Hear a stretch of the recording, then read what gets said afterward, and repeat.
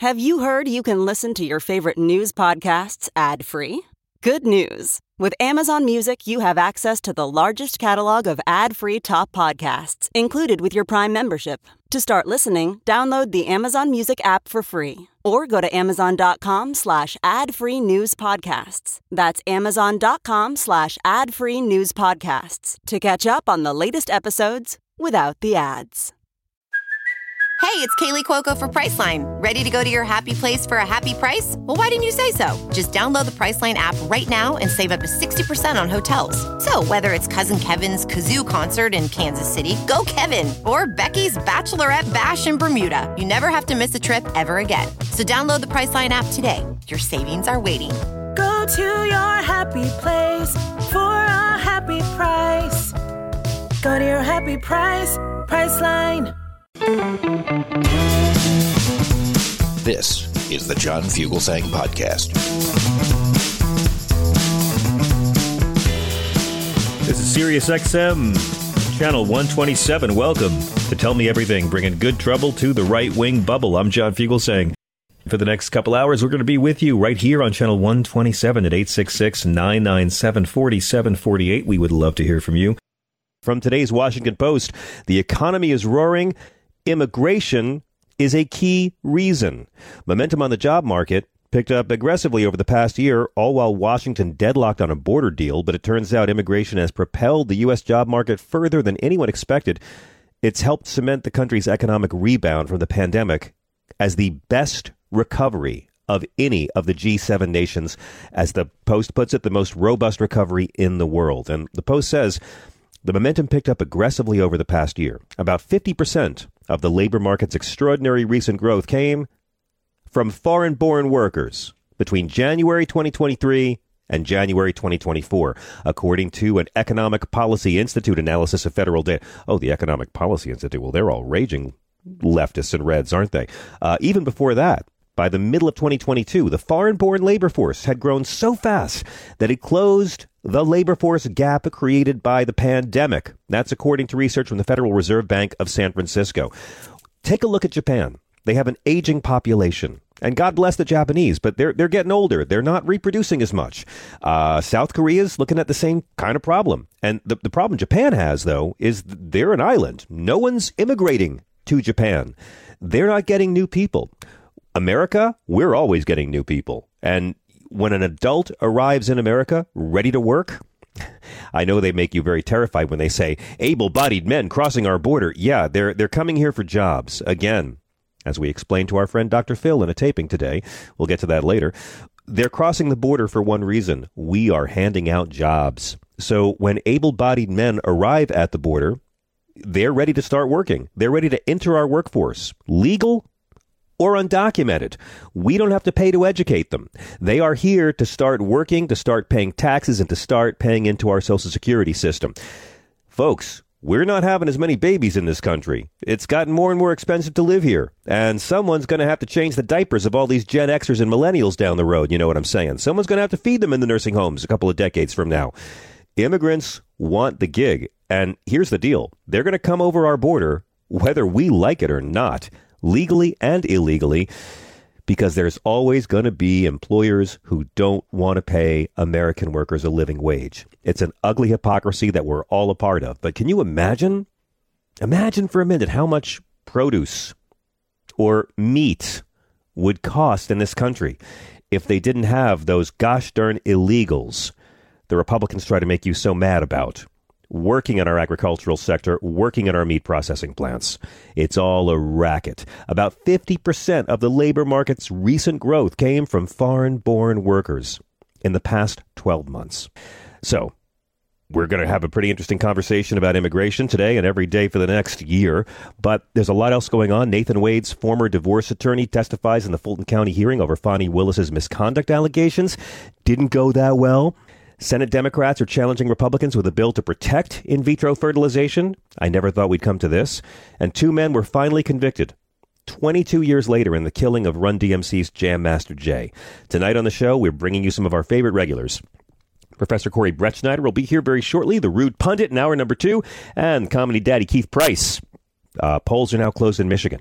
Donald Trump is probably going to defeat Nikki Haley, and he's probably going to lose about 40% of the Republican vote again, and the media will scream about how much he crushed her, while ignoring the fact that he's losing a third of his own party as an incumbent. Meanwhile, a protest vote could tarnish Joe Biden's Democratic victory, but he'll still win, and who knows what kind of fire a protest vote could light under him. We're going to learn a lot about what the next few months up till Election Day will be from tonight's Michigan Republican and Democratic primaries. In the Democratic Party, it's the uncommitted campaign. It's a test to see how much Biden has alienated Muslim and Arab American voters. Keep in mind, this is Michigan. The mayor of Dearborn is Muslim. They have a huge Muslim population and have for decades. That baseline's about 20,000 votes. And if you're a Democrat, you cannot afford to alienate 20,000 votes in one of the most important swing states that exists. And again, with Trump, 40% of Republican primary voters showed up to oppose him in South Carolina. Let's see how bad it looks. And we'll bring you updates as we get them. But right now, let's talk about the star of the day, and that is Trump's feeble little Johnson. Speaker of the House Mike Johnson is about to steer the country into yet another government shutdown. I almost didn't know what to call this. Trump's powerless Johnson? Trump's limp Johnson? That's too obvious. But stop me if you've heard this one before. Let's talk about the stories we keep on hearing day after day. Well, Donald Trump's legal troubles keep getting worse, so let's talk about Biden's age. That's a good one. How about this one? You heard this one lately? Well, another Donald Trump attempt to delay one of his court cases went down in flames because it's all based on fucking lies. Yeah, that happened today, too. Also, gun violence is still the number one killer of American children, so conservatives have to scream about trans kids playing sports. I know, right? All the greatest hits of our decade. How about this one? Stop me if you've heard this one before. Congress is trying to avoid an expensive government shutdown because the right-wing Republicans won't agree to a budget. So we keep hitting a fiscal snooze button and kicking that can down the road for a few months at a time until the whole thing flares up again. Yeah, let's talk about that one. It's Groundhog Day here, and things are about to get potentially a lot more difficult for Americans faced with the thought of another scary, costly, stupid, and completely unnecessary government shutdown. Government workers who aren't totally financially secure are already terrified the Republicans are going to do this for the third time in 3 successive presidencies, unless they strike a deal in D.C. to advance another continuing resolution or an actual budget. Government activity related to about 20% of the federal budget is going to shut down at midnight on March 2nd. And then a week later, on March 9th, government functions dependent on the rest of the budget will stop. I mean, this is terrifying not just for our own budget, but for addressing Ukraine, for addressing the ongoing crisis in Israel and Palestine. Here's Joe Biden earlier today on the importance of keeping the government funded and addressing Ukraine and Israel-Hamas. Welcome back to Late Night. We're here with President Joe Biden. You mentioned some classified materials, some documents recently leaked, some classified documents. And this isn't a gotcha show, but I do want to ask about it, that says you are currently 81 years old. Who the hell told you that? Yeah. That's classified. That's classified. All jokes aside, according to recent polling, this is a real concern for American voters. How do you address that concern going forward as you come up to the 2024 election? Well, a couple things. Number one, you got to take a look at the other guy. He's about as old as I am, but he can't remember his wife's name. Yeah. That's not the clip that we were planning on, but I'm glad we played it anyway. That was Biden last night on Seth Meyers, having a good time, not looking too nervous. Did you watch? Did you see the clips? We'll be playing them throughout the show. He was really loose, really having fun, and it was another part of a very busy schedule for this man who the media keeps telling us is too feeble to find his shoes. But let's bring it back. The House Republicans right now, they don't want to keep the government open. They want to focus on their agenda, like investigating the president over bullshit claims they know are bullshit, or impeaching the Secretary of Homeland Security because they differ in policy and there's no actual crimes they can impeach him for. They want to do nothing about climate change. They want to do nothing about gun violence, the ever-widening rich-poor gap. They want to do the important stuff, getting the gullibles mad about trans kids and brown immigrants. Now, members of the Freedom Caucus, they don't want a continuing resolution. That's what they do to temporarily extend the government funding at the current levels. And they really don't want a spending bill that would fund the government at normal levels that the majority in the Senate and the White House would like. So what comes next in this newest, latest dreary shutdown drama is solely up to House Speaker Mike Johnson. And this little Johnson is stuck in a hard place. It's going to be his call whether to reach a deal with Democrats and avoid a shutdown and enrage the right-wing part of his base, or to listen to his right-wing base and pick a fight, shut the government down. It'll look great for them if they do. If he compromises on a passable spending bill, there's going to be mutiny and possible removal because one member can call for that. If he does the lazy thing and defers responsibility by putting us through another continuing resolution, mutiny and possible removal because one member can call for that. And if he gives the hardliners what they want, well, our government shuts down, America blames the Republicans, and it helps Biden. I mentioned they're stupid. Did I mention that? The hardliners? 4 days to go until federal funding, my friends, partially runs out. So today, Joe Biden summoned Johnson, Vice President Kamala Harris, Senate Minority Leader Mitch McConnell, House Minority Leader Hakeem Jeffries, and Chuck Schumer. I know, right? That crew. Name this band. He had them all come to the White House today where, according to Schumer, they begged Johnson to take up the foreign aid supplemental so further Ukraine funding can go through. Schumer said this was one of the most intense sessions I've ever encountered in my many meetings in the Oval Office. Minority Leader Mitch McConnell, who has looked like that ever since he opened up the Ark of the Covenant and saw what's inside, he told reporters that the meeting was mainly focused on keeping the government open, which he thinks we can all agree on. And Speaker Johnson made it unequivocally clear that he wants to avoid a government shutdown. So they came out of this meeting, and they seem pretty optimistic this could happen. Here's Hakeem Jeffries, where he says Democrats are committed to fixing the issue at the border as well. We had an open, an honest, and a candid, firm discussion about the border. We all agree that we have a broken immigration system, and there is a need to address the challenges at the border in a thoughtful, bipartisan way. As Democrats, we support a safe, a strong, a secure, and a humane border. We just need our House Republican colleagues not to play politics and engage in political stunts relative to the border, but to sit down, as was done in the Senate, and enter into good faith discussions about fixing our broken immigration system. As Democrats, we stand ready to do just that. You know there's Republicans who heard that, and he totally lost them on the word humane. Humane? To immigrants? Why'd you have to go woke, you social justice warrior? And of course, because we care about democracy in this country, and we oppose illegal, murderous wars of imperial conquest, and we honor our NATO allies, we want to help repel Vladimir Putin's genocidal death march through Ukraine, right? Here's Janet Yellen saying the House must pass this Ukraine aid bill. The House of Representatives must now act to maintain budget support for Ukraine, to enable Ukraine's continued heroic resistance, and to protect our national security interests and the values we and our allies and partners all share. Unless you want Ukraine to become a Russian suburb. Schumer said we made it clear to Johnson this was so important and we couldn't afford to wait a month or 2 months or 3 months because we'd likely lose the war. NATO would be fractured. At best, allies would turn away from the United States, and the boldest autocrats of the world would be emboldened thinking that the United States was this soft, fat country that had lost its way, and they would take advantage. And so he said to the speaker, get it done. Now, the Pentagon is saying that this $60 billion Ukraine aid package is important to Kyiv's chances of resisting Putin's murderous rape and slaughter. And the Senate passed it, and it's gathering dust in Mike Johnson's desk. He continues to block any kind of Ukraine aid, even though he's getting it from the Pentagon and Republicans in the Senate and Democrats. Deputy Press Secretary Andrew Bates said Speaker Johnson is siding with Putin. The foreign minister of Poland issued a stern warning to Johnson, making it clear if the aid package does not pass and Ukraine has more setbacks and more slaughter, the blame would fall on the speaker. But the speaker's caucus is controlled by Donald Trump. which means it's controlled by Putin.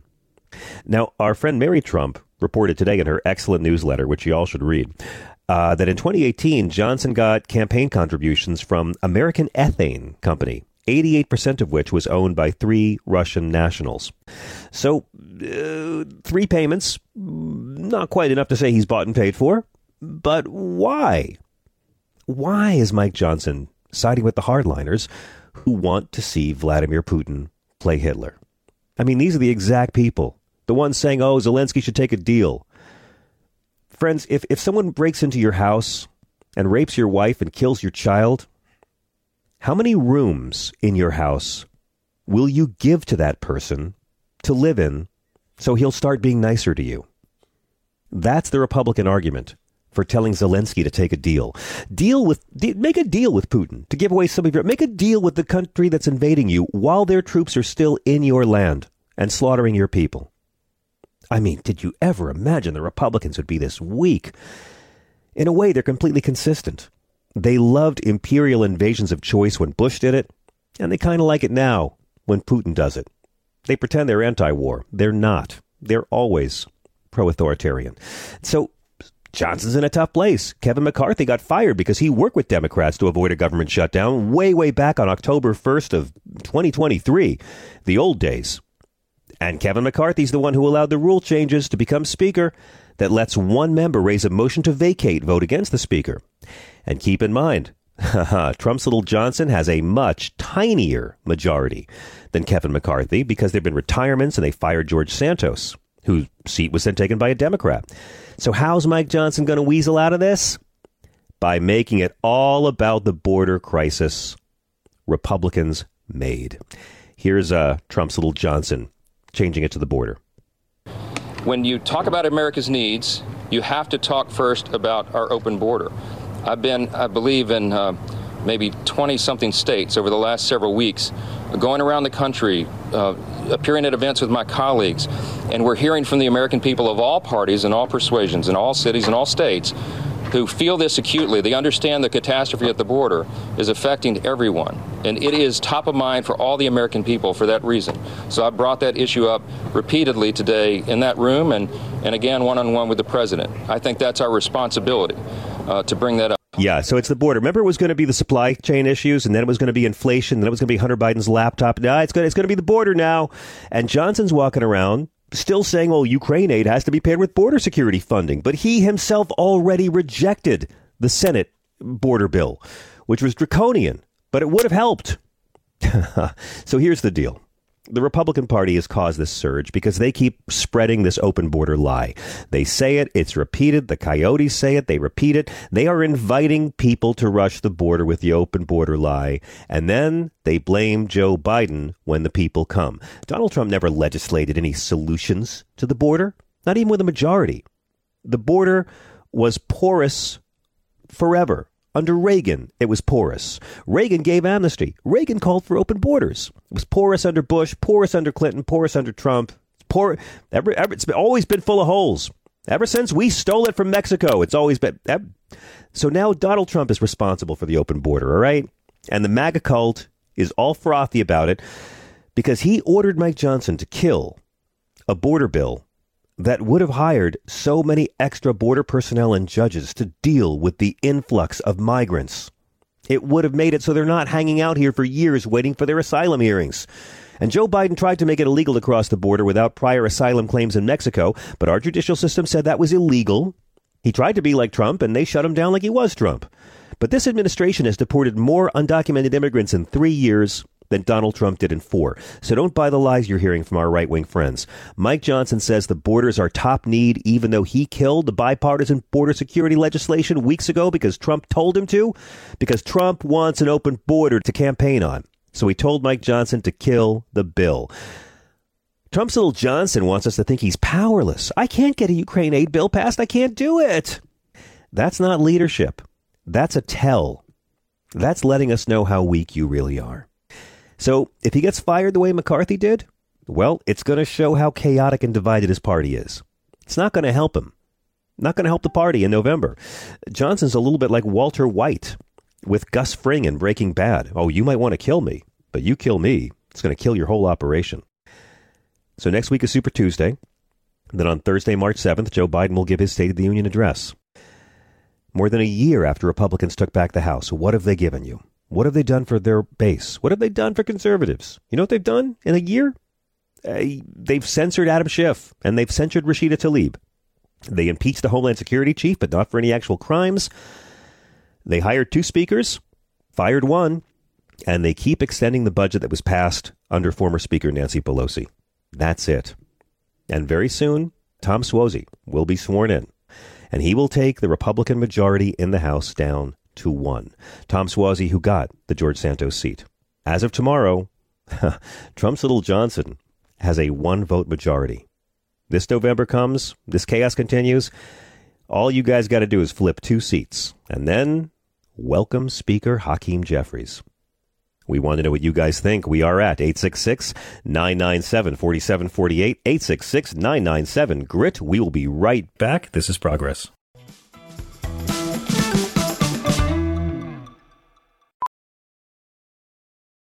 As a professional welder, Shayna Ford uses Forge FX to practice over and over, which helps her improve her skills. The more muscle memory that you have, the smoother your weld is.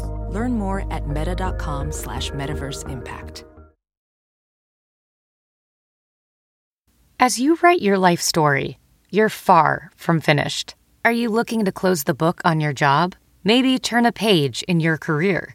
Be continued at the Georgetown University School of Continuing Studies.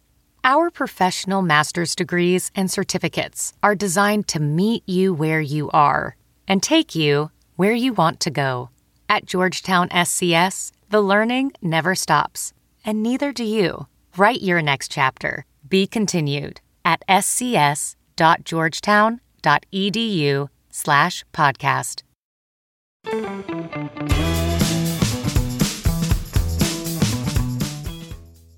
This is Sirius XM. I'm John Fugelsang. This is Tell Me Everything, bringing good trouble to the right-wing bubble. So now Senator Tammy Duckworth is planning to dare the Republicans to block her new legislation that protects IVF. She's going to try to pass the bill with unanimous consent, and it's going to fail. She says her doctor's decision to discard her non-viable embryos without her consent would have potentially been considered manslaughter or murder after Alabama's ruling. Tammy Duckworth had her 2 daughters via IVF. And I love Tammy Duckworth. I wanted her to run for president because she's everything Donald Trump hates in one person. She's a woman, she's a vet, she's a minority, and she's disabled. She's a quadruple threat. Here is Tammy Duckworth, clip A2, where she says, how can you be pro-life but not support IVF access? You know, I was stationed in Alabama for a bit when I was in the Army. In fact, it's the home of Fort Novosel, the home of Army Aviation. I didn't know it at the time, but my infertility would become one of the most heartbreaking struggles of my life. My miscarriage more painful than any wound I ever earned on the battlefield.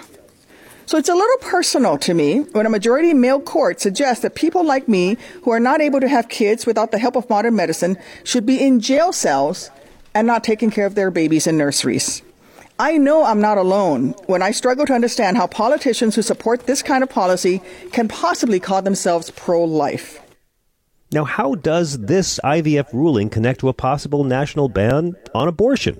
And how organized is the system trying to link it? For more, let's go to the smartest man in any room he finds himself in, Professor Corey Brettschneider, who, of course, has written amazing pieces for Politico, the New York Times, and Time Magazine. He teaches in the poli-sci department at Brown. Get his book, The Oath in the Office, A Guide to the Constitution for Future Presidents, at your favorite bookstore. Professor Brettschneider, welcome back. It's great to have you. Thanks, John. Pleasure to be with you and, some disheartening news and possibly some more for the future. So we'll have to talk about. Yeah, it's really shocking. And the legal ramifications of what the Alabama Supreme Court has declared are both terrifying and hilarious. But let's begin. I mean, you do believe that the IVF ruling in Alabama is directly connected to a national ban on abortion. Yeah, I've been saying since Justice Gorsuch was nominated to the Supreme Court that there is a wing of this court that is engaged in a kind of theocratic reasoning, is how I put it, that they really aren't worried about using religion as a basis for imposing law nationally. And the most clear example of that, I think, is when it comes to the question of abortion. The Supreme Court had, of course, long held that that the fetus was not a person under the Constitution, and that therefore the right of privacy included the right to abortion. That's Roe versus Wade and Casey. Right. Now, when that was wiped away, the official reasoning, the official holding was that states are going to decide. But what I had been saying, before that was not only that, of course, they would get rid of Roe and Casey, but that Justice Gorsuch and others, Thomas, for instance, have a much more radical agenda, and that's to regard the fetus the way the German Constitutional Court did, as a person entitled to equal protection of laws. And that means that if there are laws, as every state has, against murdering born persons, then also if the fetus is a constitutional person, they'd have a right to not be murdered as equals. That was my argument. I published that in the New York Times, and I showed that Justice Gorsuch in his dissertation, basically, if you read closely, that that's what he was saying. His dissertation and first book are about the right to die and why there really is no right to die, because that's right. Old people and young people have equal rights under the Constitution and equal rights to have murder laws applied to them. That struck me as a thinly veiled way of arguing for a right to life of the fetus. And he actually says in the book that if the fetus is a constitutional person, yes, absolutely, this would require a national ban on abortion. And his dissertation advisor is the only Supreme Court justice with a PhD in philosophy, and his dissertation advisor, John Finnis, is famous for making that argument. So that was my point. Now, a lot of people, when I published this, got a lot of attention, and I'd say one of the main reactions from progressives, not just from conservatives, was that I was being paranoid.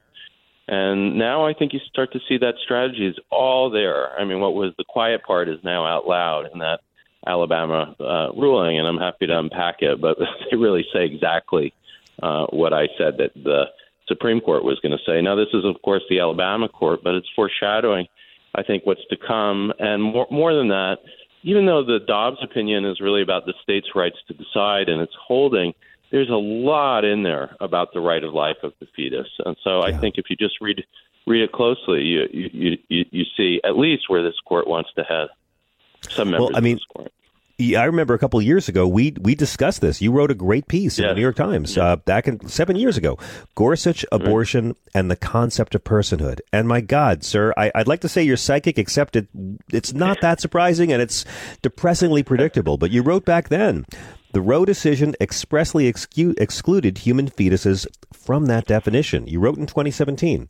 As the court put it in 73, the word person, as used in the 14th Amendment, does not include the unborn.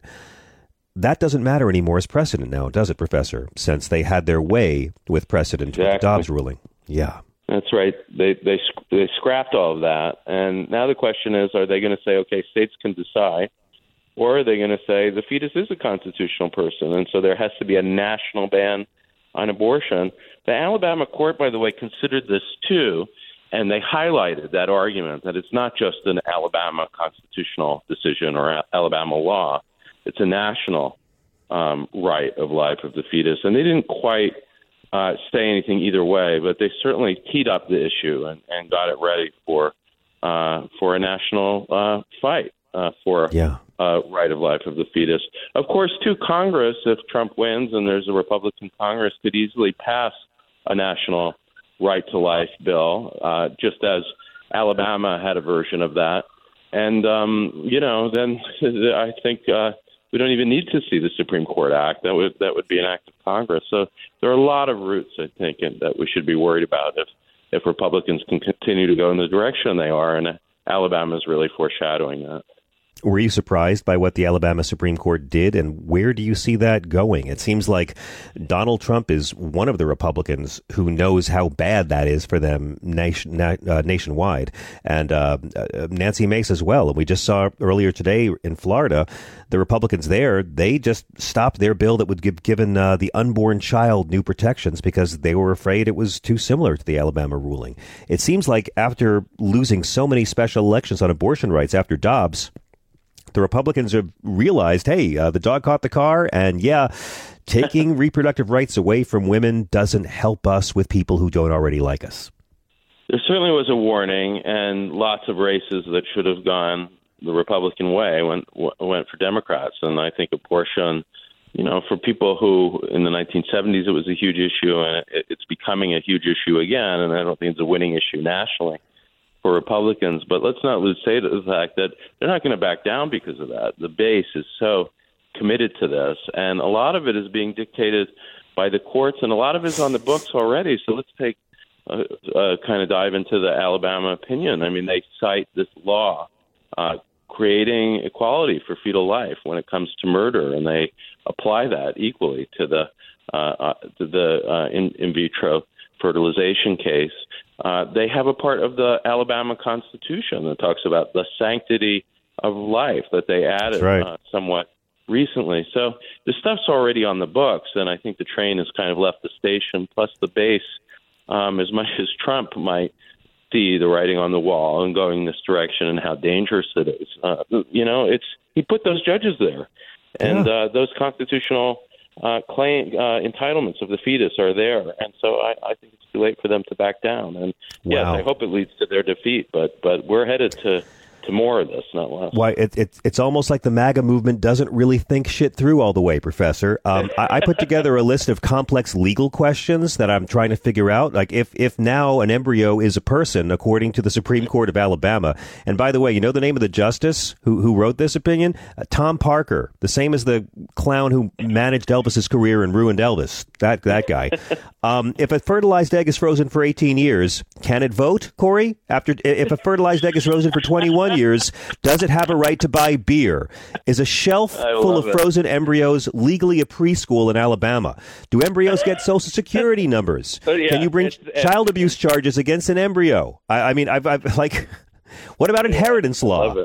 I mean, unfortunately, on the child abuse, the answer is clearly yes. That really is what this is about. That destroying an embryo or harming it is a crime, and people who are trying to, in the process of doing science or have children are potentially guilty of child abuse. And I see prosecutors wanting to cater not to a national constituency, but a local one. They might do it. I mean, it sounds like a joke, but that is exactly where we're headed. And let's not forget, too, other countries have done this. The German Constitutional Court did this. Certainly the Alabama Supreme Court is already doing it, and it's going to keep going. Yeah. So yes. My answer all I know is, Corey, I'm gonna make a lot of frozen embryos, and I'm gonna put them all in Alabama so I can deduct them all as dependents on my next tax return. I have figured the whole thing out. By the way, can we point out here that Alabama ranks number 3 nationally in the highest rate of infant mortality? Alabama's where 44 out of every 100,000 children die before growing out of their teens. I mean, you know the difference between an embryo and a baby, right? You can freeze an embryo because it's not a baby. I mean, at what point do adults in this country stand up and say, my God, this is killing us, and it's not even backed up by the Bible? Yeah, the hypocrisy, the desire to protect fetal life, but ignoring children is grotesque. And also, if there really was, it's one common point in this debate, but if there really was a concern about fetal life, we'd have to focus so much more on miscarriages. Would be one of the greatest tragedies that had to be stopped at all costs, and there would be all sorts of things that were consistent. One thing about religion that I have to mention, because you did ask about whether or not I was surprised by anything in the ruling, and I wasn't surprised by the decision. I saw it coming, and I've been saying that for a long time, as you've said.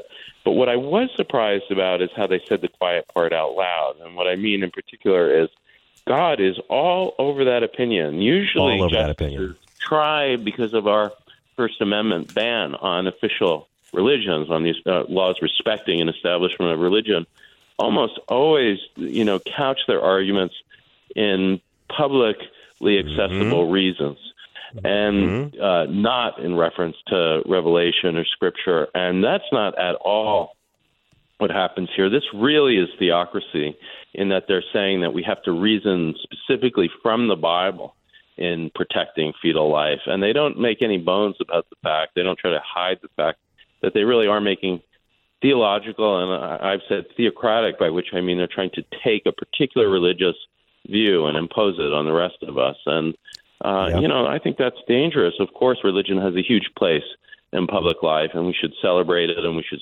celebrate, as you often do, actual Christianity, but not this form of it, which is not just a corrupt form, but one that really has no place in legal opinions. Exactly. If they have the Word of God that they can impose on the rest of us. Exactly, Professor. And again, speaking of the Word of God, let me just point out, Jesus never mentions in vitro fertilization or abortion, but he's against the death penalty. This is the same Alabama where just 2 weeks ago, the state legally murdered a person using nitrogen gas. The first time anyone's ever murdered a person using that particular kind of poison.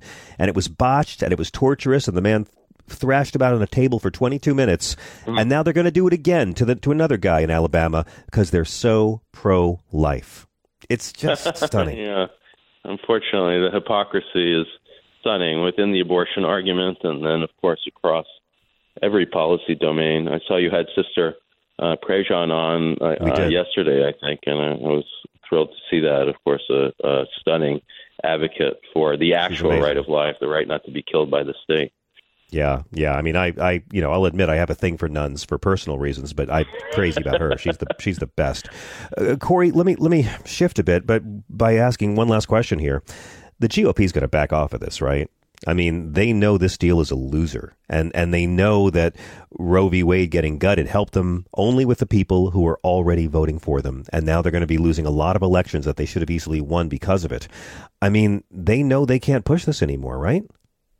Certainly, some of the GOP, the professionals, the pundits, the staffers, the strategists are all going to say that, and some politicians who can think, beyond their most immediate constituency. But, I think it's very complicated because, as I said, the base is really out there, not just on board with the Trump fascism, but a kind of Christian nationalism. It's so deep in the party right now that, it can't go away. And there'll be an internal struggle between wanting to survive as a political party and to win the election.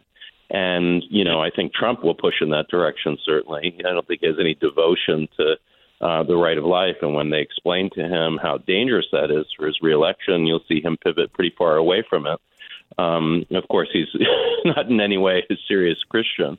It's just all instrumental. But, I don't think it'll be easy because of these rulings that are going to be coming down in the future, and because of the insistence to the degree that these ideas are now enshrined in the Alabama and other constitutions. And, we've been laying this groundwork for a long time in the anti-abortion movement, and they are not satisfied with the idea of a state-by-state solution. Their view is the fetus is a person, full stop. And that's right. Movement is so intertwined with the modern Republican Party that they can't just ditch it. Corey, while I've got you, I'd be most remiss if I didn't ask about something we didn't get to discuss last week, and that is Donald Trump's pathetic and silly immunity plea, the immunity goal he had. It does seem like he's just throwing everything at the wall, and he's paying lawyers to delay the inevitable as long as he can until he loses in November and has to face the music anyway. But, I mean, from what we saw today with the case against Fani Willis falling apart, and then what we saw last week with his claims of presidential immunity from prosecution, because the founders always wanted a king back in this country? I mean, it just seems like I don't think you were surprised that his attempts to achieve immunity fell by the wayside. Well, I certainly think they should fail, but I don't put anything past the Supreme Court. I don't think he'll prevail at the Supreme Court on this issue. I think that they'll say, he's not a sitting president and that these weren't official acts after he was president by stealing the records or by committing, basically participating in an insurrection. I don't see those as official acts, but that is the question before the court: is a president immune from criminal prosecution for official acts? He'll get some votes. Alito, for instance, I think might say that. It might be so extreme that he'll include these as official acts. There's a case called Fitzgerald that I think we've talked about before in a civil immunity case about Nixon, where the court talked about official acts being immune. And I do think they'll extend that to the criminal case. I don't think they have 5 votes, thankfully, for that. But Let me just be clear. They do have 5 votes for another thing, which is that if he wins, I have no doubt in my mind at all that there are 5 votes for the idea that sitting presidents are immune from prosecution and therefore immune from ongoing trials. And on this court? On this court? Frightening. Oh, absolutely. There are 5 votes. And, we could count them up. We've seen Gorsuch, Thomas, Alito, definitely. Kavanaugh, I'm guessing, and then who's your 5th? Amy Coney or Roberts? Definitely, And I think that Roberts will go along with it because he doesn't want a 5-4 decision. So I think it'd be 6-3. And I think sitting presidents, let's remember, too, the policy of the Department of Justice right now is that sitting presidents are immune. So that would itself create a major complication for Jack Smith, and that they would possibly, from the own internal policy of the Department of Justice, might bar the ongoing prosecution. And that's ridiculous, but it dates back to Nixon. It also was the policy of the Clinton administration when they faced off with Ken Starr. That's the policy that they wound up endorsing. So they'll rebuff Donald Trump's attempts. Yeah, they'll say, okay, well, no, we're gonna reject your claims of immunity, but then we're going to enshrine your claims of immunity, essentially making it legal for Joe Biden to have Donald Trump assassinated if he wants, and to assassinate anybody who impeaches him, because a president can't break the law. A president can't be removed. They want a ruler, Corey. They don't want to live in a representative democracy. They want a strongman. Yes. I mean, I really think it's that extreme, that this idea, which is sometimes called the unitary executive, but it's really the unitary executive on crack is the right way to describe it. It's gone so extreme I think there are certainly 6 votes for the idea that sitting presidents cannot be prosecuted or tried, and that means that you have to wait until they're no longer in office. And when you consider that's 4 years for this criminal president and what would be a criminal presidency again, we'd be in real trouble for those 4 years. That little immunity argument is one of the paths to, I hate to say it, but to dictatorship. Professor Brett Snyder, it's always a pleasure to have you here. I always feel much smarter, even when I feel scared and need to be held. What is the best way for our listeners, sir, to follow you and to keep up with all your doings? You could check out my book coming out in July, time for the 4th, July 2nd, The Presidents and the People, available at the W.W. Norton site or Amazon, or you could even order it now at your local bookstore. Right on. I can't wait to read it, Corey. I'm looking forward to getting a signed copy, and I'll make Chris pay for it. Thank you so much, Professor, for joining us. It's always a pleasure. Have a great evening. Thanks, John. Take care. We're going to take a quick break. We'll be right back with your calls, and we're taking your calls all night tonight at 866-997-4748. This is Progress.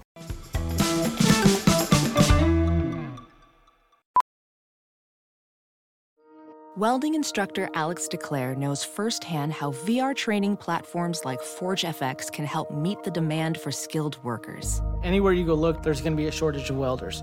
VR training can help welding students learn the skills they need to begin and advance in their career. The beauty of virtual reality is it simulates that exact muscle memory that they need. Explore more stories like Alex's at meta.com/metaverseimpact. I normally find bras to be so uncomfortable and constricting, but Skims has changed that. You know I love Skims underwear, so I finally tried their bras, and Skims has delivered again. Skims bras are worth the hype for the amazing shape and support they give, but what I wasn't expecting was how comfortable they are too. I've tried so many bras in the past, and the main issue that I have is that they weren't supportive enough, to the point where they felt slouchy. I love my Skims wireless form bra because it's so comfortable and supportive. The older I get, the more I care about actually being comfortable in what I wear every day. And with my wireless form bra, I no longer have to sacrifice my comfort for the support I need. Shop Skims bras at skims.com, now available in 62 sizes, 30A to 46H. Plus, get free shipping on all orders over $75. If you haven't yet, be sure to let them know we sent you. After you place your order, select podcast in the survey, and select our show in the drop-down menu that follows.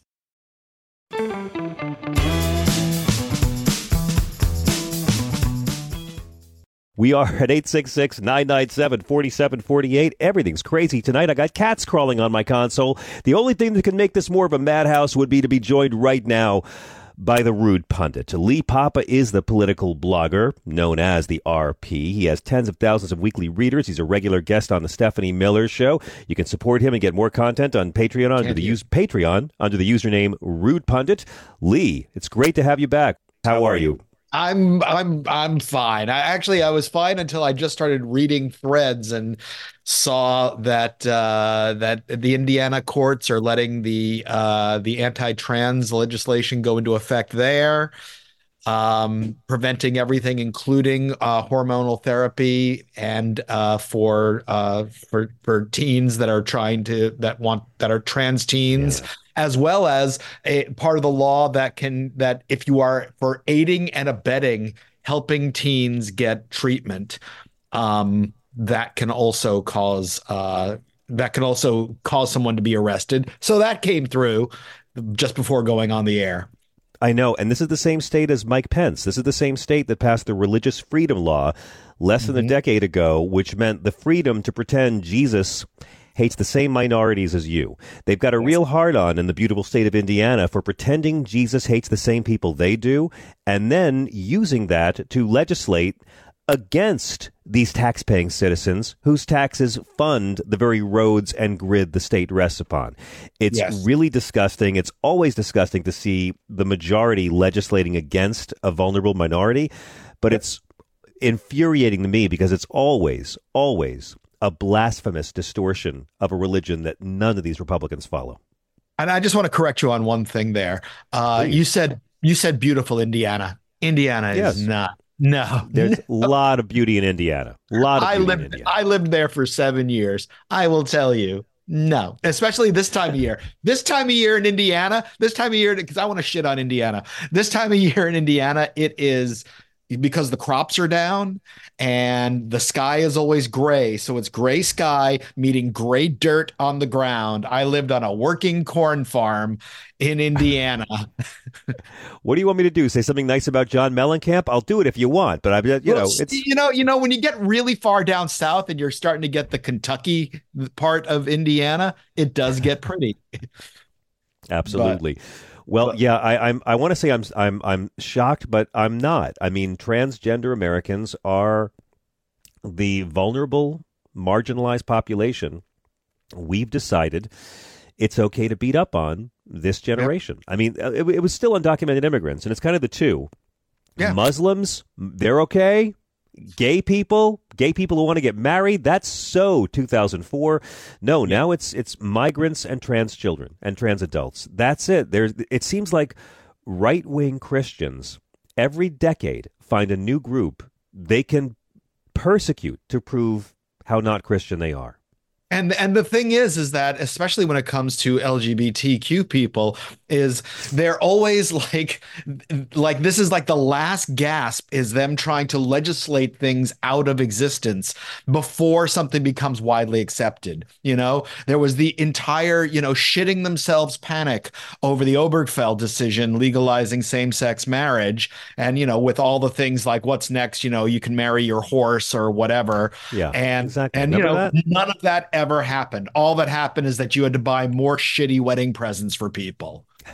But they still did it. Ben Carson, who's a doctor, came out and said that letting gay Americans, tax-paying gay American consenting adults marry who they love would lead to bestiality. We're still hearing this, Lee. And if you think that letting tax-paying American adults marry who they love leads to bestiality, you're not a Christian. You're a dude who thinks a little too much about bestiality. That's it. We know it's on your hard drive. And, the libs of TikTok today, which, fuck her. But, she posted something today where somebody associated with her or her called up the trans youth help network and pretended to be a 13-year-old in Tennessee seeking care for being trans. And they made this, and she made this big deal about, oh, and the director of this trans youth organization actually offered her help and told her what she could do while she was, waiting to turn 18. It was like, yeah, because that's what people do when someone reaches out to help for help. That's it. And they made it into this like it was something horrifying. That she offered to send. It was a young girl that she was supposedly a young girl that wanted to be a trans man. And so they offered to, the woman that's the director of the program offered to send her chest binding. Tried to be kind. Tried to do right. what you would do in a sincere situation. Exactly. And it just caused this huge uproar on Twitter with all of these right-wing trolls coming out and saying it's disgusting, people should be arrested, blah, blah, blah. And I think they're going to fucking acorn this organization that actually helps trans youth survive. Yeah, because once you dehumanize a people and convince yourself they're not human, like call them illegals instead of refugees, use words like infestation, vermin, then our German friends have shown us just a few generations ago that it's very, very easy to get ordinary people to commit atrocities once they believe it's not that atrocious because you're not really doing it technically to people. I mean, and by people, I mean frozen embryos. You understand? Yeah. Oh, yeah, totally. Frozen embryos. We should all have to carry around a frozen embryo with us just to make sure it stays safe. We should all be assigned a frozen embryo like you would get an egg in class to carry around. That's all that would be. It would be that experiment. Carry an egg around and make sure you don't break it. We're going to take some calls shortly, Lee, but I want to ask you about the Michigan primary tonight. Yeah. The polls are closed. We know Biden's won. We know Trump's won. But there's two big questions. The first of which is, did Trump still lose 40% of his own party? Because after South Carolina, Lee, if Joe Biden had only won 59% of the vote, they'd be demanding he drop out. When Donald Trump only gets 59% of the vote, they are talking about his commanding win over Nikki Haley. But I think tonight what's more telling, and it'll get more scrutiny tomorrow, and personally I find it more interesting, is this last-minute campaign in Michigan amongst Democrats calling for a protest vote to pressure Joe Biden to demand a ceasefire in the Israel-Hamas war by voting uncommitted. And it shows how precarious his electoral prospects could be in a state he absolutely has to win. And it shows what the cost could be of the administration's current position on the Gaza conflict, because, as you know, only 30,000 civilians have been killed so far. They could do a lot more. What's your take, Lee? I mean, obviously, I share the frustration wanting to tell our Muslim brothers and sisters, y'all think you'll do better with Trump? Trump will bring out pom-poms for the slaughter of Palestinians, and he'll ban Muslims from coming to the country. At the same time, this is just the primary. It's not binding. They're sending a message, and I kind of respect what they're doing. That's exactly what I was going to say. I was going to say I respect doing that because there wasn't all that was at stake was sending a message. And I think it's like something like 100,000 people. They think it might be as high as 150,000 people voted, for what was it for no one uncommitted. Yeah. Uncommitted. And that was much higher. They thought it would be bad if they got 20,000 votes for uncommitted. And so, no, I think it does send a clear message, and we've talked about this before, as it does for the youth vote, for the Gen Z vote that is also very much concerned about what's going on in Gaza. And, I think that there are this traditional knee-jerk, automatic support Israel and everything approach that Democrats and Republicans have always had, but it's facing this new generation and a larger and energized Muslim population in this country that hasn't had to confront this before. The politicians haven't had to confront that before. And so I think that maybe this will have an effect. Maybe they'll get at least stronger in their language in talking about the massacre that is ongoing in Gaza. And again, to say that does not mean that you support Hamas. It just means you support children not being slaughtered. Thank you very much. We have to mention every time, and I'm happy to mention every time, Hamas are Nazi terrorists and no one likes them and they're bad. And Netanyahu's campaign of slaughter is only to keep Netanyahu out of jail and in a job because it's not making Israel safer. So now that we've said that, the U.S. Census doesn't keep track of Arab Americans. They estimate there's about 2 million, but a lot of folks think that's more than like 4 million Arab Americans living in the country.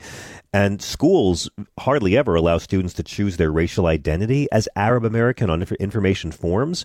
So this is a segment of Americans who feel that they're not just underrepresented, that they're unheard and unseen. Yeah. And, in 2020, Uncommitted got over 19,000 votes in the Michigan Democratic presidential primary. It's happened before.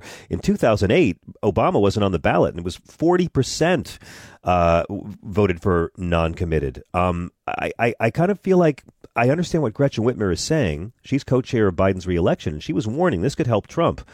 But, Lee, my question to you is, couldn't a large protest vote against Joe Biden in Michigan tonight help the Biden reelection campaign if it gets him to demand a ceasefire, which is backed by a majority of Democrats in Michigan? Couldn't this be like a little stumble that makes Biden a much stronger candidate? Oh yeah, and that's what I think it's for. It is a brushback from the plate. It is you need to check yourself here on this issue, and it's not just that. It's that a majority of Democrats are very strongly support a ceasefire. I think that that's something that's got to be taken into account. And I don't, I come from the school of thought that's like the majority of Nikki Haley voters are going to vote for Trump. I'm not in this camp that's saying that, that I think that they can say now they don't want Trump, but they're going to vote for Trump. I think the majority of these voters in Michigan are going to vote for Biden. But there's always, but that's not saying that there might not be enough to throw Michigan to Trump.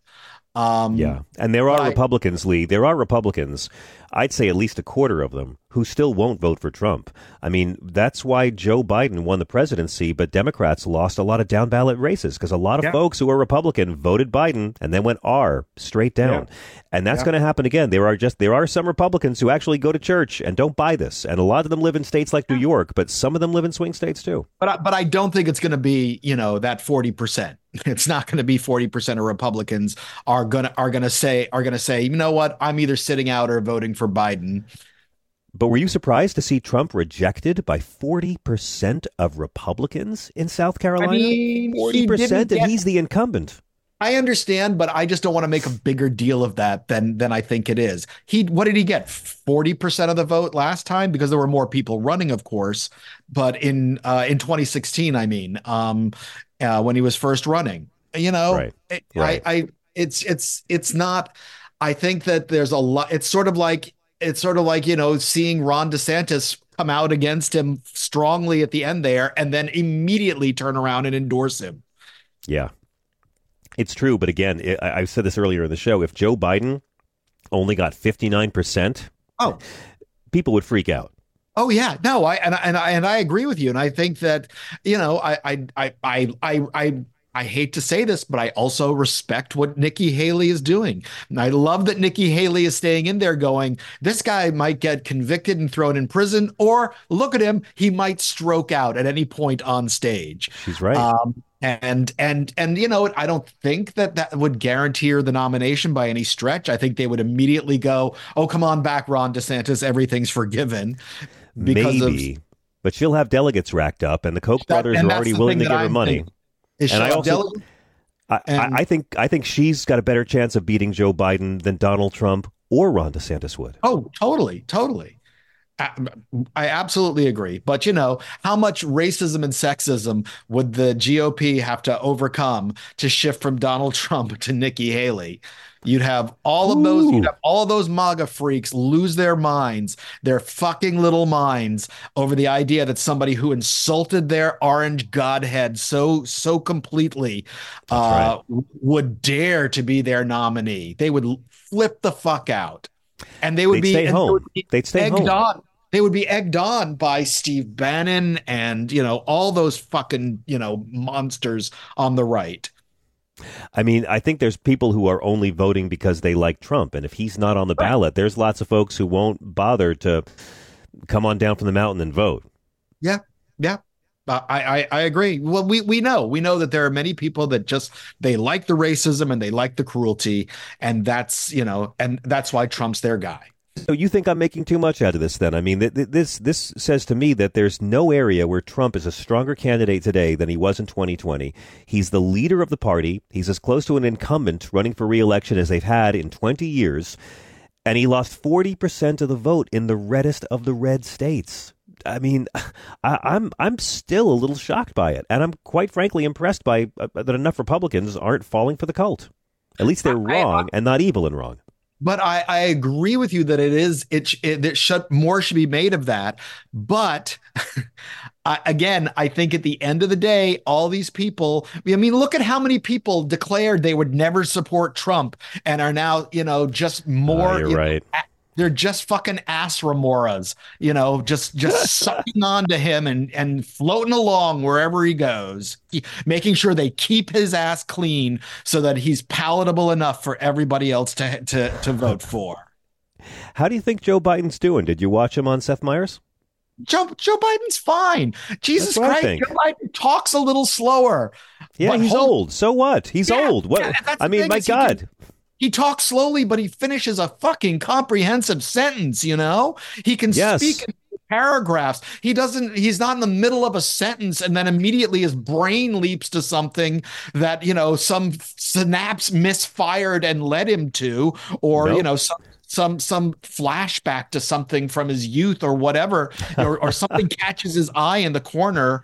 It's he's slow. He's slower. He's old, but he's also smart as hell. He is, he's got a handle on the issues like as good as any president I've ever seen, Mm-hmm.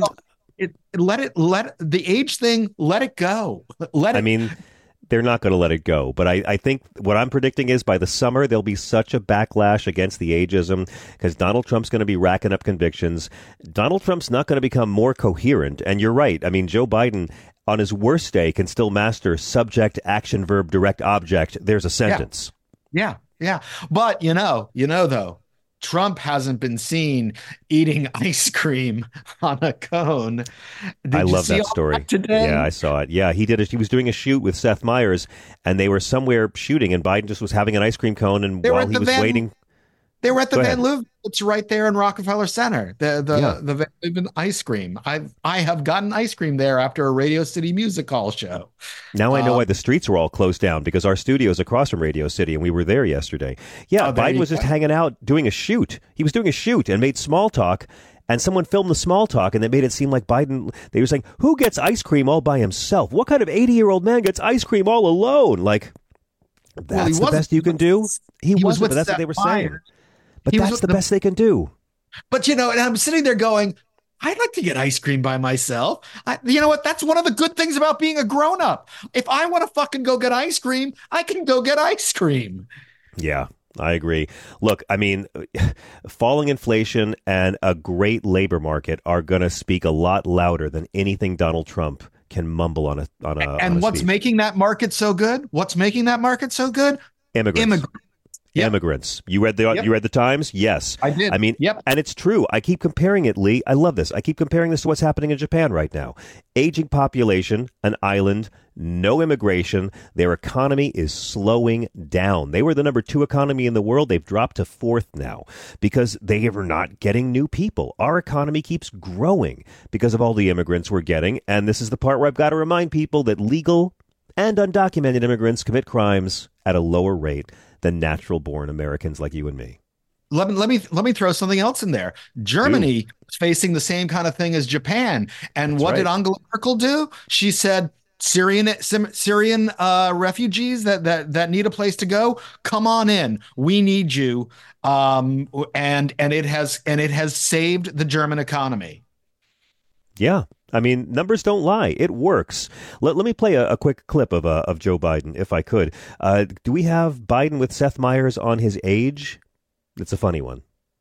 Welcome back to Late Night. We're here with President Joe Biden. You mentioned some classified materials, some documents recently leaked, some classified documents. And this isn't a gotcha show, but I do want to ask about it, that says you are currently 81 years old. Who the hell told you that? Yeah. That's classified. That's classified. All jokes aside, according to recent polling, this is a real concern for American voters. How do you address that concern going forward as you come up to the 2024 election? Well, a couple things. Number one, you got to take a look at the other guy. He's about as old as I am, but he can't remember his wife's name. Yeah. The guy's sharp. He's got a sense of humor. And when Biden is relaxed, yeah, he's old and talks slow, but he's in command of it. I thought it was a great appearance, and it was a smart appearance. Exactly the kind of campaign appearance he should be doing. Exactly the kind of appearance Trump is not capable of doing. No. And the other thing is he didn't stick to the same scripted lines. I'm sure his lines, a lot of those lines were scripted for him. Carter to the border. Yeah, the same. Every fucking interview Trump does, he says the same goddamn things over and over. He sticks to the one stump speech that he knows to riff off of, and that's it. Biden can sit there and have a human conversation with you, and that's what I think he needs to do more. Is to show he's chill grandpa. Maybe he's totally chill great grandpa. Yeah, that's it. That's it. I mean, that's all he's got to say. I'm old, but he's nuts, Or, I'm old, but he's old and a lying rapist. I mean, it writes itself. And that's the thing that stuns me more than the 40% thing. That's the thing that stuns me more is I'm sitting there going every day, like, how is a rapist being treated this way by the press, and how is a rapist going to be the nominee of one of the two parties? It blows my mind that this is not the one thing all the time. I think Rolling Stone finally has every time they mention Trump, they say a rapist. This happened. Fantastic. Too. It's fantastic. Yeah, but again, I mean, it's not a huge surprise. But in fairness, he's also a rapist who's now a shoe salesman. Do you think he can be as successful a shoe salesman as he was a hat salesman? Because hat selling is really the only business he's had that hasn't gone belly up in some way. Yeah, I mean, I reality TV and brand licensing worked for a while, but not anymore. No. He'll be as successful at that as he was at steaks and universities. Lee, Papa, you are a beautiful man. It is a pleasure having you here all the time. Thank you for putting up with our technical difficulties. Oh, no. What is the best way for our evil army of the night to follow you, Rude Pundit, and keep up with all your doings? You can follow me on Patreon, patreon.com/rudepundit, where you can subscribe for more rude content. You can get the blog once a week for free at rudepundit.blogspot.com. I've got something up there on the IVF decision out of Alabama, and Alito's concurrence where he essentially said that we should have more laws that allow religious people to be bigots. Yeah, isn't that great? Love it. Yeah, love it. Beautiful. Yeah. More laws that allow religious people to violate the tenets of their own religion. Lee Papa, exactly. You are the best at what you do. Thank you so much for joining us. We got to hit a quick break. This is Sirius XM. Don't go away.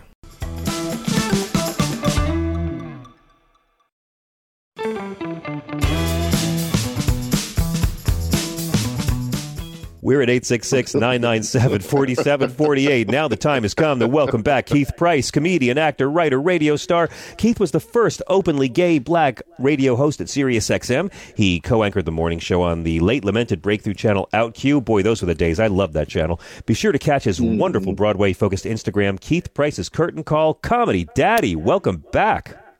Hello. How you, Daddy? How you been? It's great to see you. I love the OutQ channel. I really, really did. I was like a straight boy that y'all invited on all the time. And it was just such a smart, fun place to go for, what I thought Insight Channel was going to be, a place where you could really mix culture and politics, and health, nutrition, psychology, whatever, all in the same way. It was just a real party over there. And you were great. It's really, really a pleasure. With the gay twist. Yes. All with the gay twist. Hey, listen, I wanted to ask Keith, you know what? You're black, right? You're black. Yes. And that means that you like Donald Trump because he's been indicted 91 times. And the average black man, I guess, has also been indicted 91 times. And as you know, Keith, any black man who'd been indicted 91 times would be allowed to go out and walk in public and insult his attorneys and his judges all the time. Of course they would. I don't understand what people are saying that couldn't possibly be happening. The racist stuff. Can I just tell you? The way that the non-racists don't consider this racist is what keeps it funny for me. I think so too. It's like, what's so sad again is that it's more of the same. It's like you can just watch the floundering continue on and on. It's like he's grasping for such straws. And the thing is that it feels as if he's just trying anything now, just to say anything to see what kinds of responses he can get from Americans. And I think at some point we just have to kind of just look at him and roll our eyes like we would. It's like, child, please, you need to stop. You need to stop trying to involve us. And I think one of these kinds of moments for him is that it helps bring a little bit more, I guess, how do you say, it separates the black vote a little bit more, because what happens is because now black people are infighting against each other going, because there are some black people that are, modeling the tennis shoes.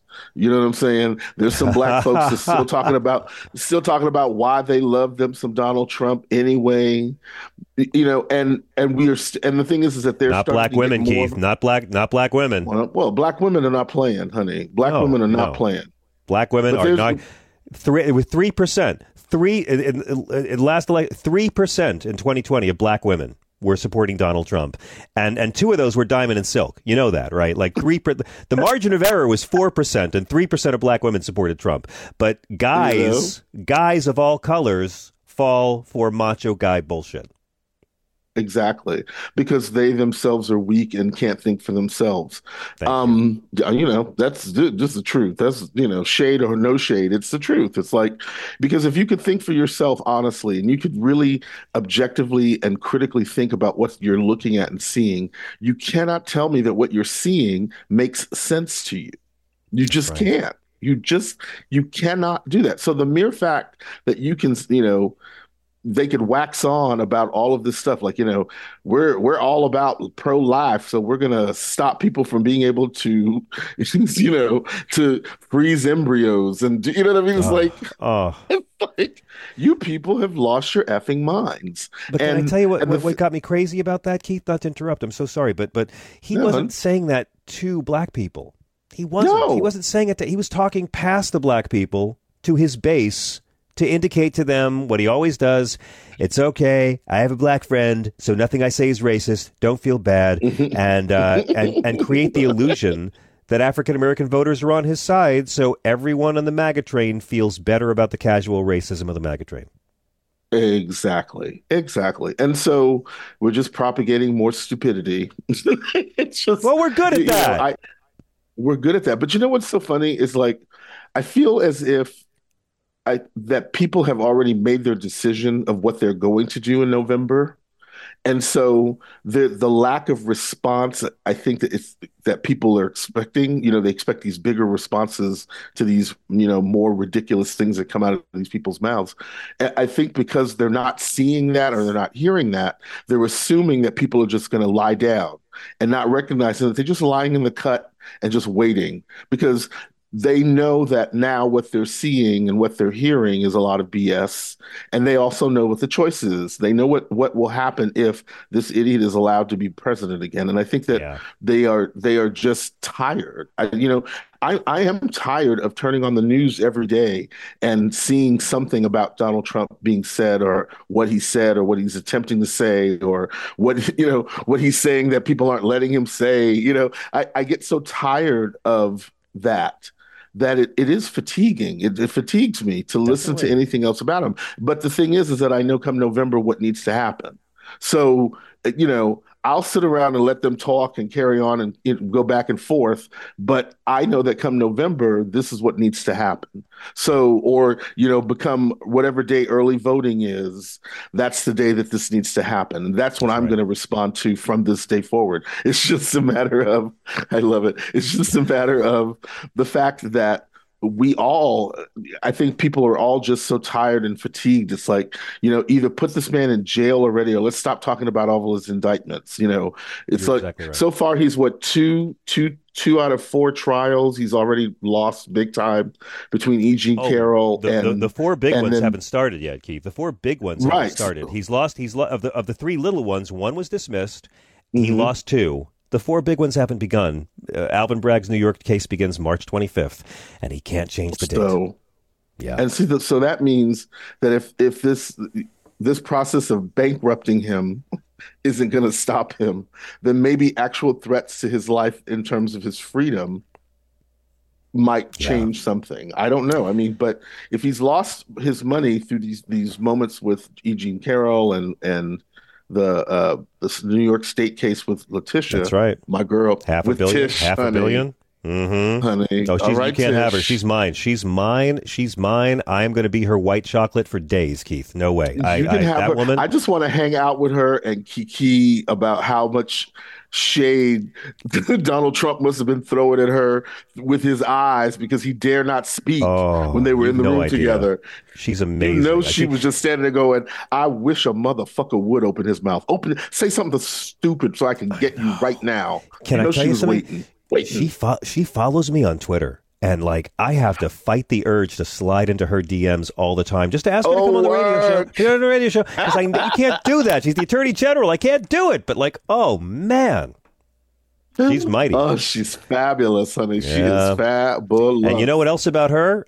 Unlike Merrick Garland, she is an Attorney General who on the national level would go after corrupt people who try to overthrow our government. She would not hold back. I have complete faith in Letitia James as a national attorney general who will hold the powerful to account because it's kind of refreshing to finally witness that a little bit in our lifetime. Yes. Well, I mean, and that's the thing between her and Fonnie Willis, they're not, these people don't understand.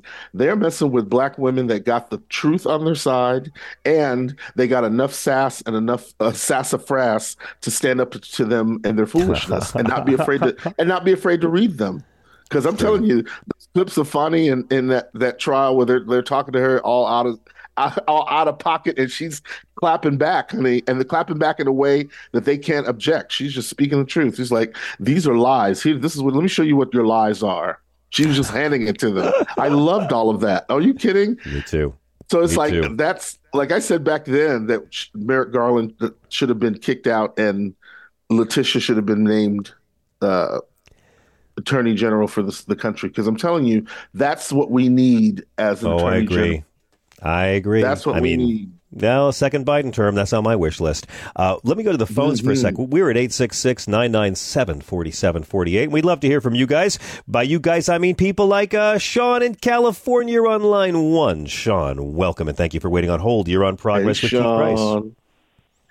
Brother, comedy daddy, you are awesome, brother. Hey, I'm telling you, my thing here is you tell me if I'm wrong or what I'm talking about, with this in vitro fertilization, right? With Republicans are so paranoid. You know what they don't like is planned birth. They love forcing birth. They love to get all up in your business. The same thing they want to get up in everyone's business.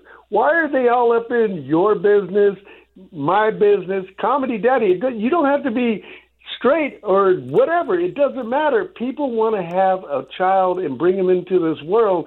That's what I want. I want people that want to bring someone into this world and do their best to guide them through all this craziness. That's it. Not some scared teenager at a prom carrying Uncle Joe's baby. You know what I'm saying?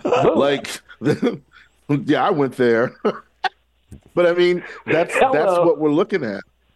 That's what we're looking at. And if you want to have a child, have one. If you don't want to have a child and you're pregnant and it's the choice that you would like to make to not have that child, do what you got to do for you.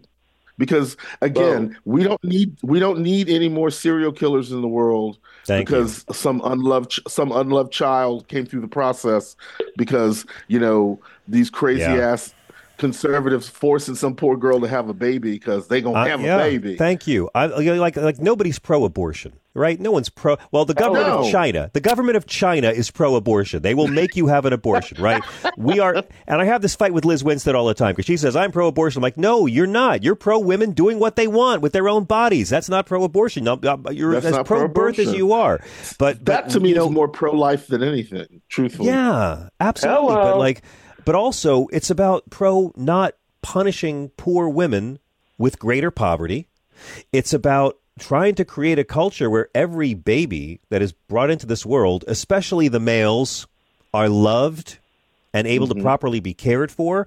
And finally, it's about not giving the government the power to force women to be pregnant against their will by a rapist. We've learned, and I'm going to talk about this every night until beyond Election Day, that in the 14 states that have gotten rid of that got rid of abortion rights since the Dobbs ruling, there have been over 66,000 women who have become pregnant by rape in 14 states, 26,000 in Texas alone. 66,000 women, American tax-paying citizens, because of Donald Trump, they are forced by the state to be pregnant against their will by a rapist. I don't think Joe Biden needs to run on anything more than that, and that's all Democrats need to talk about. Hey, brother, one last thing. Yeah. One last thing. I'll tell you what. You know what? Women, the thing that it really scares the hell out of extremist Republicans, maggots, all of them, is a woman doesn't need a man anymore. They can do in vitro fertilization. Yeah, you're right. That's what they hate. They hate that because they want to they want to dominate women.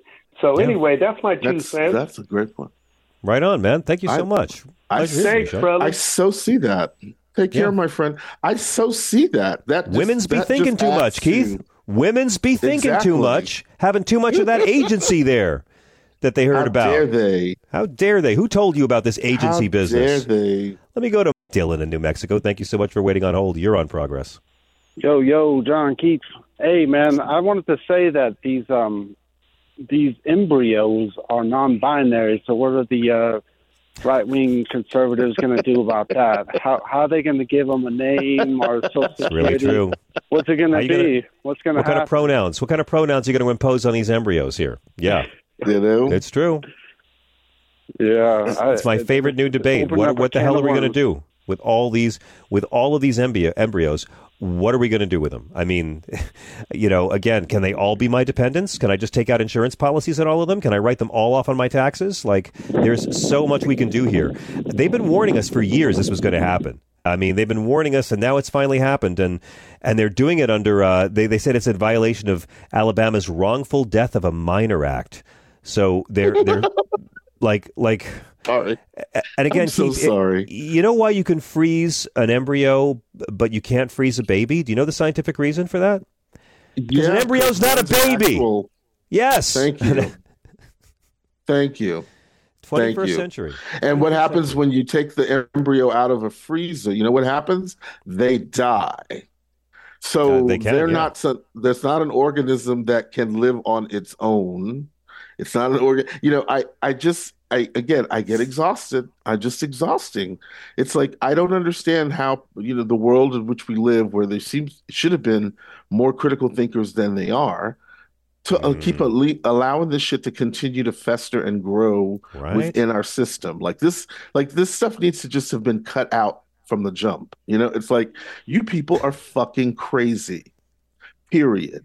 There's no discussion about whether or not we should have this conversation. The conversation is, you are fucking stupid. And I'm sorry if that offends you. I'm sorry if that makes you feel really well, but pick up a fucking book, read a newspaper, go Talk to your neighbor. Go talk to the neighbor that doesn't look like you. Do something to get yourself involved in this real world upon which the rest of us are living, and stop living in some biblical nightmare that you've created for yourself, thinking that you're going to wind up going to heaven with all this ridiculous behavior that you're doing. That's, you know what I'm saying? Shut the fuck up with all this now. Like, it's time for people to just, like, that's why I love me some. Take us to church. Take us to church. Amen. Honey, Amen. Jasmine Crockett, she's got Jasmine me Crockett. all Oh, yeah. titties. She works me out, honey. I'm actually going to leave Tish James for Jasmine Crockett. She's my next one. Dylan, I'm sorry. She don't play. Yeah, go ahead, Dylan. I'm sorry, Dylan. Oh no! I'm just agreeing with everything you're saying. But I wanted to also mention that the way the Republicans are able to get these rules in play is because they keep on challenging the court, and we got to have that same mentality. We have to have every single person from Alabama who has embryos to file them on their taxes. Just do it. That's it. Just do it. Just freaking do it. Just say they're humans. Just all do the progress, most of the progress and pushback we're getting against MAGA is from citizens having lawsuits. You know what I mean? Exactly. Against Rudy Giuliani, the Georgia election workers, or E. Jean Carroll. I mean, people who aren't waiting for attorneys general to come, and they're just going to the courts and doing it themselves. I love these people who were so disgusted by what Ron DeSantis is doing, getting books taken off the shelves. They had the Bible and the dictionary taken off the shelf in Florida. Take action into your own hands, non-violently and legally in creative and entertaining ways. It's a great way to save democracy. Yeah. Exactly. Put them in their place. You got to put them in their place to say, okay, you guys want to make this a law? You want to say that these embryos are humans, and I'm going to count them as humans. I'm getting a bunch of frozen embryos. I'm going to freeze them all and store them in Alabama and declare them all as my dependents and make bank. Yep. Yeah, you're going to get your special movies. And see how long Right on. Go ahead, Keith. Hey, thanks, guys. Thank you, Dylan. What's up, Keith? By doing that, let's see how long the conversation is, because from the other side, the pushback will be, "Oh, you're just being ridiculous," and it's like, really, you calling these things human beings? You are going to call me ridiculous because now I want to claim dependency upon them using the law and the government and the tax system upon which you were so thrilled about? Fuck you. You know what I mean? Love it. I'm so tired, John. You know what it is? I'm exhausted trying to make sense of it. That's what's happening for me. I'm exhausted, and recognizing that I know I'm not the only person thinking these things, and I know that I'm not the only person that has an opportunity to make some small change someplace, somewhere. I know that. But overall, these people are exhausting me. And I can't play the Christian turn the other cheek card, or well, you just let them, we're allowed to just have both sides. It's like, yeah, we were allowed to have both sides when both sides were able to have a conversation. Both sides are not able to have conversations now. So since the other people want to yell and be stupid, then we need to like yell and remind them that their stupidity is not going to be accepted. Like, you either come to the table ready to have a discussion that's truthful, smart, based in some sort of reality, or you got to get away from the fucking table. Like, I'm tired of it. Marjorie Taylor Greene, get away from the table.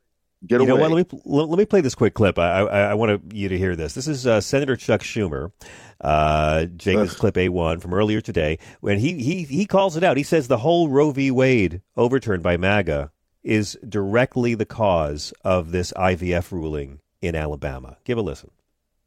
Republicans who have spent decades packing our courts with hard-right judges and who have called for national abortion bans deserve zero benefit of the doubt now that the consequences of their agenda are sinking in and even spreading. The shameful state of women's health care and women's health care freedoms is a direct product of hard-right Republican agenda, which too many other Republicans have gone along with lock, stock, and barrel. Republicans own what happened in Alabama. Republicans own the disasters that emanate from Roe v. Wade. And Democrats are absolutely committed to doing everything we can to protect women, families, reproductive freedom. Republicans will learn when it comes to attacks on personal freedoms, the American people do not easily forget. Schumer's not lying, and he makes Biden look young and hip. But you know what? What is he saying that is not already being said? That's the thing to me. He's not saying anything new. And the problem that I have, it's not honestly, being said by one of the major political parties. That's the point. It's not being said by the entire Republican Party. Right. But why is it that we're waiting for this to be the thing that flips it? It's like, I feel like when we had conversations about voting rights, a couple of years ago, that's the time when we should have been angry, because you know what? That was an energy that was spent by the other side to keep people from getting access to the thing that they could change all of those other people's behaviors. And that's the reason why they're doing that. And so, thanks, Chuck, for recognizing that women are having a real hard time now. But you know what? You guys have had a lot of time to really stick it to them or make an effort to show them that you're not putting up with the stupidness, and you haven't done it until now. And I mean, granted, I guess better late than fucking never. However, when you had the opportunity to be much more forceful and much more in control of what's going on, you chose to just let the other side have their way. Boom. Let the other side be heard. Boom. Let the other side. You did all of that. And now look at where we are right now. So my thing is, it's their job to be civil. It's their job to be civil. It's our job to throw bombs. But you know what, Keith? I'm so moved by everything you just said. You know what I'm going to get you for Christmas? You know what I'm going to get you for a Christmas present? Hakeem Jeffries is the next Speaker of the House. Hakeem Jeffries is the next Speaker of the House. That's what you get for Christmas. Yeah. Oh my God, that would you be get a a very Hakeem hot Jeffries, Christmas and gift. you get a Hakeem. Oh no, everyone's that gavel is going to fly through the air on its own into his hand like it's Thor's hammer, honey. And then watch all of these MAGA people lose their ish. Like it's going to be really. It's going to be real interesting because, again, can you imagine Hakeem Jeffries being the Speaker of the House while Marjorie Taylor Greene and them still keep talking smack? Are you fucking kidding me? Can you imagine the way they're going to try and do racist code talk about Hakeem Jeffries that they think is subtle and the rest of us are going to be like shocked by? They're not going to be able to do it. They're not. They couldn't keep their mouth shut under Obama. They all had to reveal what they were really made of under Obama. And Hakeem Jeffries, who's, let's just say he's a bit more serving up the red meat to the base than Obama ever was. I mean, Hakeem Jeffries, Thank you very much. He'll cut a bitch. Honey. He'll cut a bitch, yeah. Let's go back to the phones. He's from, where's he from? Brooklyn or something? He's from around here. He goes hard. Charles in Miami, are you with us? Foolishness. Charles on line 9, you're on with the great Keith Price. Welcome, sir. How are you tonight? What's going on? You had me all the way on number 9? You were on number 9 the whole night. Yes, that's where you were on the grid. All right, that's cool. That's cool. How you guys doing this evening? Happy to talk to you. Hey, Keith. There is someone that I really love. He's in the House right now, but I'm willing to tell you right now, he can take Chuck Schumer's spot the next go round, and I mean it. I'm going to be politicking for Dan Goldman. Love him. But he's a prosecutor. He's a no-nonsense type of person. And after Chuck Schumer, after all of these years dealing with a corporate Democrat who will go along with everything, with that Mitch McConnell was dishing out, and like you said, they never. To me, it was never a real fight. But try that with Dan Goldman, and I've said it too many times before. John knows this, Yeah. Okay. Well, great. Because the next time we have a leadership, vote in the Senate, I'll be all on these radio stations. I don't know if I'll make it. No. Hang on. But Dan Goldman's in the House. Dan Goldman's in the House, my friend. You're saying you want him to primary Chuck Schumer or challenge Chuck Schumer? I want Chuck Schumer just to walk away. Okay. Well, that'll happen at some point. But if he doesn't, I'm down with the primary. We have Hochul should still be there, so she can replace him with another Democrat. Look at you. But, it's like this. After watching what these Republicans have done with Russia and Trump since 2016, you can't tell me that these people have not subverted the law just to stay in power. Yeah. With another maniac. I'm sorry. Go ahead. No, I'm agreeing with you. Say it, baby. With another maniacal power, I mean, just as evil as these Republicans was from Ronald Reagan, George Bush, these are all the same people. They all have all the same interests. Right now, I'm watching the BBC, and I'm looking at these farmers in Poland, and if you go into France, all of these people are right wingers. Yeah. And just because Ukraine is going through what they're going through, and they have to get their grain sold, these farmers are protesting them and Amen. Throwing out there, destroying their crop. The worst thing is, it's like all these right wingers, man. They in for our blood right now, and I can't see another go around with Chuck Schumer. I can't. I hear you. I know, but the thing about Schumer, though, you understand, Charles, because he is so ingrained and he's been such a player for so long, he's not going to leave till he wants to leave. He's one of those guys that can just be an iceberg in the Senate for as many terms as he wants. He's got the infrastructure, he's got the support, he's got the fundraising apparatus. I would love to see Dan Goldman as a senator from the state of New York, and we got two. We'll see which one is available first. Now, to toot my own horn, but if you go back in the tapes, I was the one that was saying we can't have another Nancy Pelosi. We need someone of color to run in the House. That's right. To lead the House. But now we're going to have it. They freaked out over a woman speaker, and they're going to freak out over a black man speaker from Brooklyn. They're going to lose it. You mean a Jewish? Another? No, I'm talking about Hakeem. And if she stays in the House long enough to earn the kind of cred that a Nancy Pelosi has, Jasmine Crockett will be one of the next speakers of the House to look forward to, because she would be amazing. Her! I want to do I want a cross country drive with you and Jasmine Crockett, and y'all can pick the music. I just want to be in that car. Hey, Charles, thank you so much. Oh, you're welcome, man. Y'all have a good one. I didn't get a chance to say what I want to say, but thank you. Well, no, say it really quick. Go ahead. The floor is yours. Take a tight 30. Tell us. Well, when I called in, oh man, I forgot it. Oh Lord, you were going to talk about the GOP strategy. The GOP strategy. Okay, yeah. See, what they do, it seems like they just keep piling stuff on, and the next thing you know, we're all depressed, or we don't even, because of this Alabama ruling. It's like we've forgotten all about Dobbs in a way, because they just keep piling the stuff on. Because they know no matter what, they're going to depress us as voters, and it's just like they're sick, man. And they want to bring us down with them because they lost the fucking last election. That's what all this bullshit is about. Because I'm motherfuckers wrong. Now, I am so glad you stayed on to share that with us, Charles. You're a gentleman. Thank you so much. I wish I could vote for you. Keith, what is the best way for our evil army of the night to follow you? Oh, hey, now you can find me at Comedy Daddy over on the Twitter, and Keith Price Comic for everything else.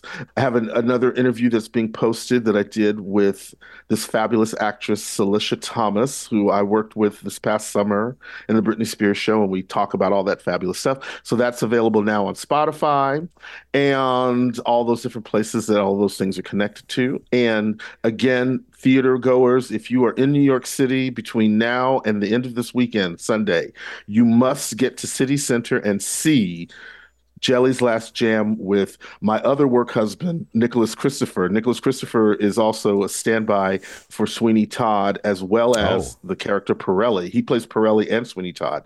And this guy is amazing. And when you see him do those two things and then turn around and do Jelly's Last Jam, forget about it. City Center. And that has Billy Porter, Leslie Uggams, and Joaquina Calacongo. It is just the most... If I say true Black excellence in theater, when you think that it took 10 days for them to put together what I saw just this past Sunday night, if you realize that it took them 10 days to do that, imagine what's going to happen when they have a full time to do a full out rehearsal and get everything else that they need. Right on. It was genius. Jelly's Last Jam at City Center. And that's a great place. I've never seen theater there, but I've seen concerts there. That's the Ballet House. It's a beautiful room. It's huge space, huge theater. I ushered there once for Alvin Ailey, and it's huge. Oh, nice. That place is huge. I want to play one last clip. We've been playing clips tonight of Joe Biden on the Seth Meyers show, and I want to play A10. This is Biden with Seth Meyers on the strong economy, and he says there's still more that needs to be done from last night on NBC. We're now in a position where we have the strongest economy of any major nation in the world, number one. We got a way to go yet. Inflation is down, 880,000 manufacturing jobs. We have 14 million new jobs. The unemployment rate is the lowest it's been for the longest time. We're building wealth for people. But we have to do more. First thing I have to do is stop it from being turned around. For example, you talked about the border didn't pass. Well, guess what? We're going to pass that border. It's overwhelmingly supported by Republicans and Democrats in the House and Senate. There we go. Let's go for our last call of the night. We got time for Bill in New Jersey on line 2. Bill, thank you for hanging in there waiting. You're on with Keith. Hello. Hey, how you doing? Good. We've only got about a minute. What's on your mind? Oh, no, you spent most of the night talking about human caviar, which is what it all is. But I was going to say that you got to be careful between genocide and war crimes. Israel's not committing genocide.